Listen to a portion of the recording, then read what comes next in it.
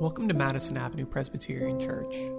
We hope this message encourages you and inspires you to serve God and your neighbor.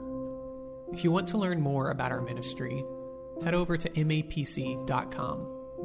If you're looking for a community where you can deepen your faith, we invite you to join us every Sunday at 10:30, online or in person.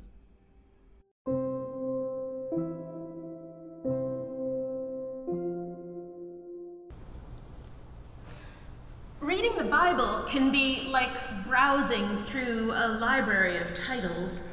You can rifle through the generations faster than you can count them, like flipping pages. And then all of a sudden, God stops and halts our speed and delves into humanity's story for a moment. Hannah's story in particular is painted with such very human details. She is mocked and scorned by her rival, we read, irritated. Her family knew exactly what they were doing when they tried to poke at her most vulnerable wounds, and they succeeded. Her husband, Elkanah, tried to comfort her. "Don't I mean more to you than 10 sons?" he says, beseeching her to be happy again. And then when it all gets to be too much, she stands up and goes off by herself to be alone and to pray. And she prayed to God that if she should have a son, she would dedicate that child to God in gratitude. And sure enough, she gave birth to a child, and she named him Samuel. And when he was still very young, just weaned, she brought him to the house of God to be raised there. I was very glad that nobody asked me to lead a children's time this morning because I thought about how traumatic that story would be for our children. Nobody wants to think about parents taking a child to the house of God and leaving them there. It's terrifying, the stuff of nightmares. Not to me, though, strangely. Because, as you heard, I grew up here. It's one of the most wonderful places to be, in fact, to grow up in the building of a church. It's a gym and a roof garden, but it's more than that. You grow to love every inch of the walls, to look up at the high ceilings, and your memories come pouring back out of them like a ray of sunlight. You can run through the halls and find your huge extended family everywhere you go. It's like having a big family, only even more, because there are so many wonderful people here and of so many different origins. It's like having a home, but one made richer for the fact that it is, in a way, everybody's home, and God's too.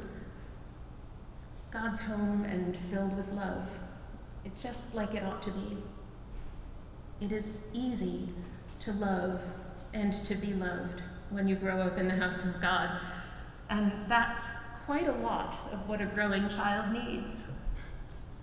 So I've never really worried about Samuel, but Hannah, on the other hand, she accepted a much harder role in this whole drama.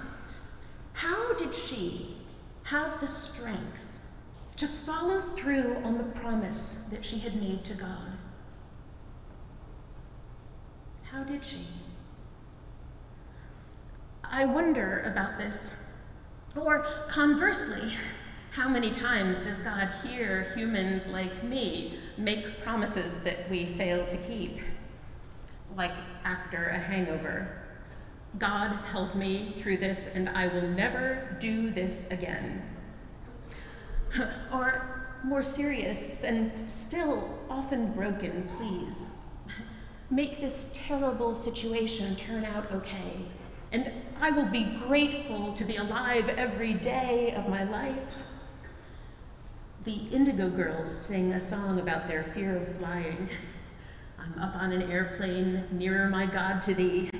If I did wrong, I won't do it again, because I can be good and sweet and nice. And if I had enemies, they're friends. I hold on to my life with the grip of a vice.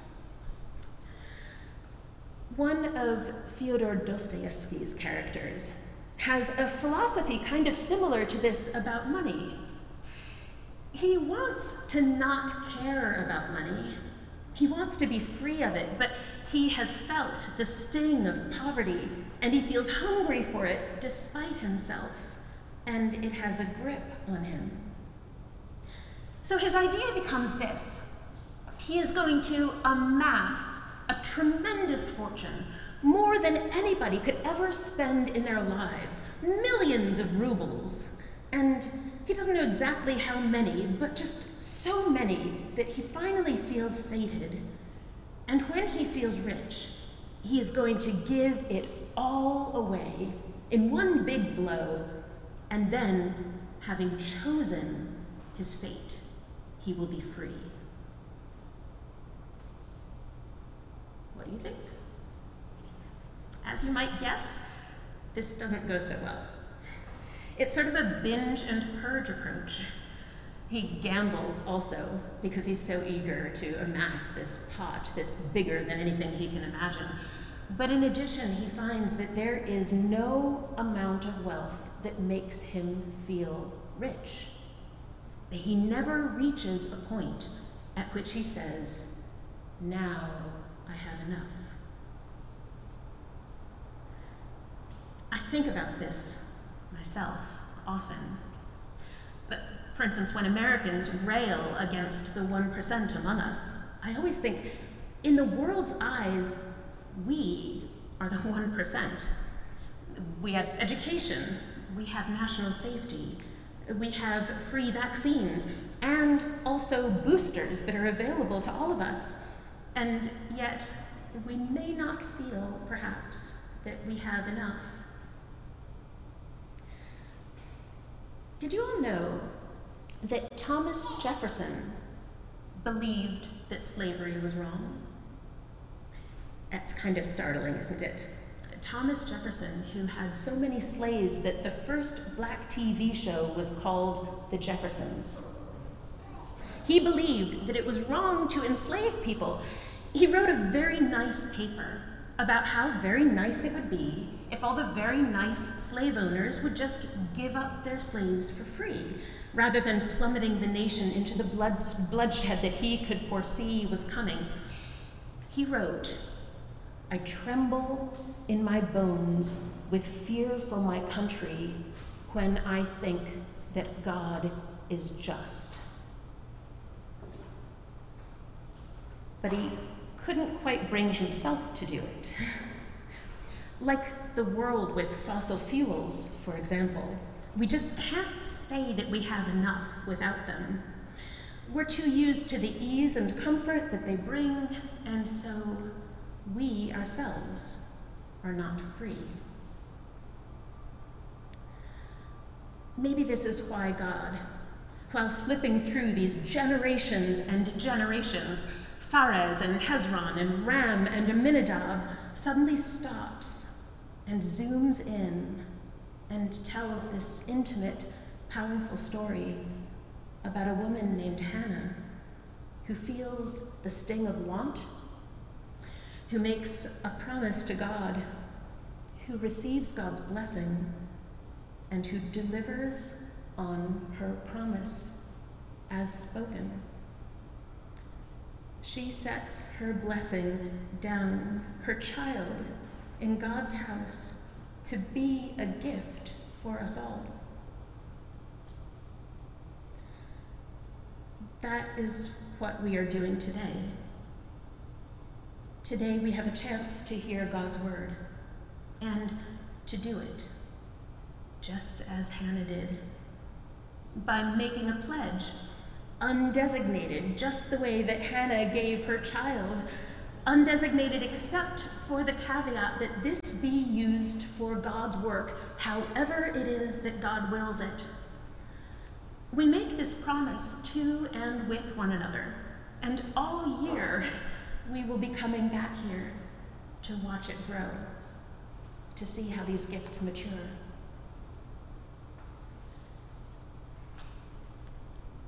This has been a strange year .5 that we've just been through. that we're still plowing through. Among those who had investments, these have grown tremendously, and some of our expenses are down.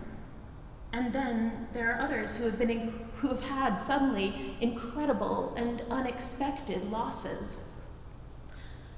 Dostoevsky, you can almost see him watching his characters as they succumb to their fatal flaws, as they suddenly win some gamble that leaves them with piles of chips, and yet they can't let go, and they find themselves losing it on the next turn.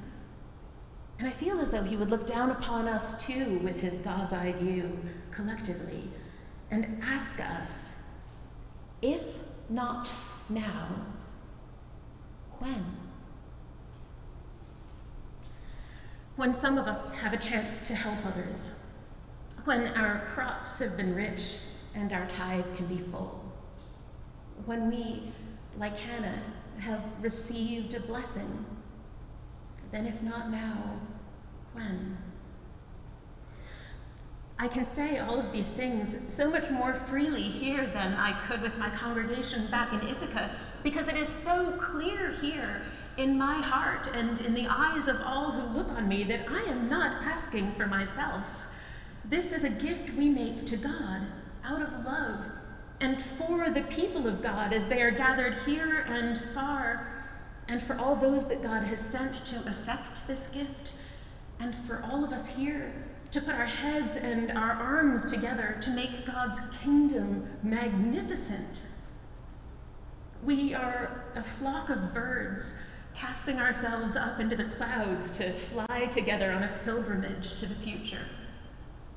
We are a school of fish waiting to be caught up in Peter's nets so that we can see our Redeemer face to face.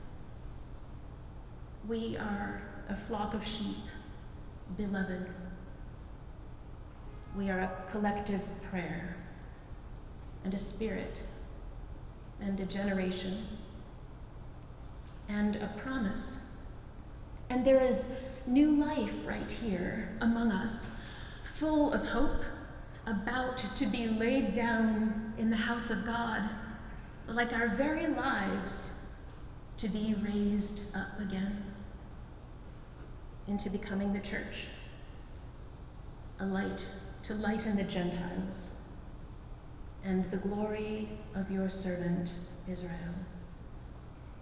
Glory be to the Father, and to the Son, and to the Holy Spirit, as it was in the beginning, is now, and forever shall be, world without end.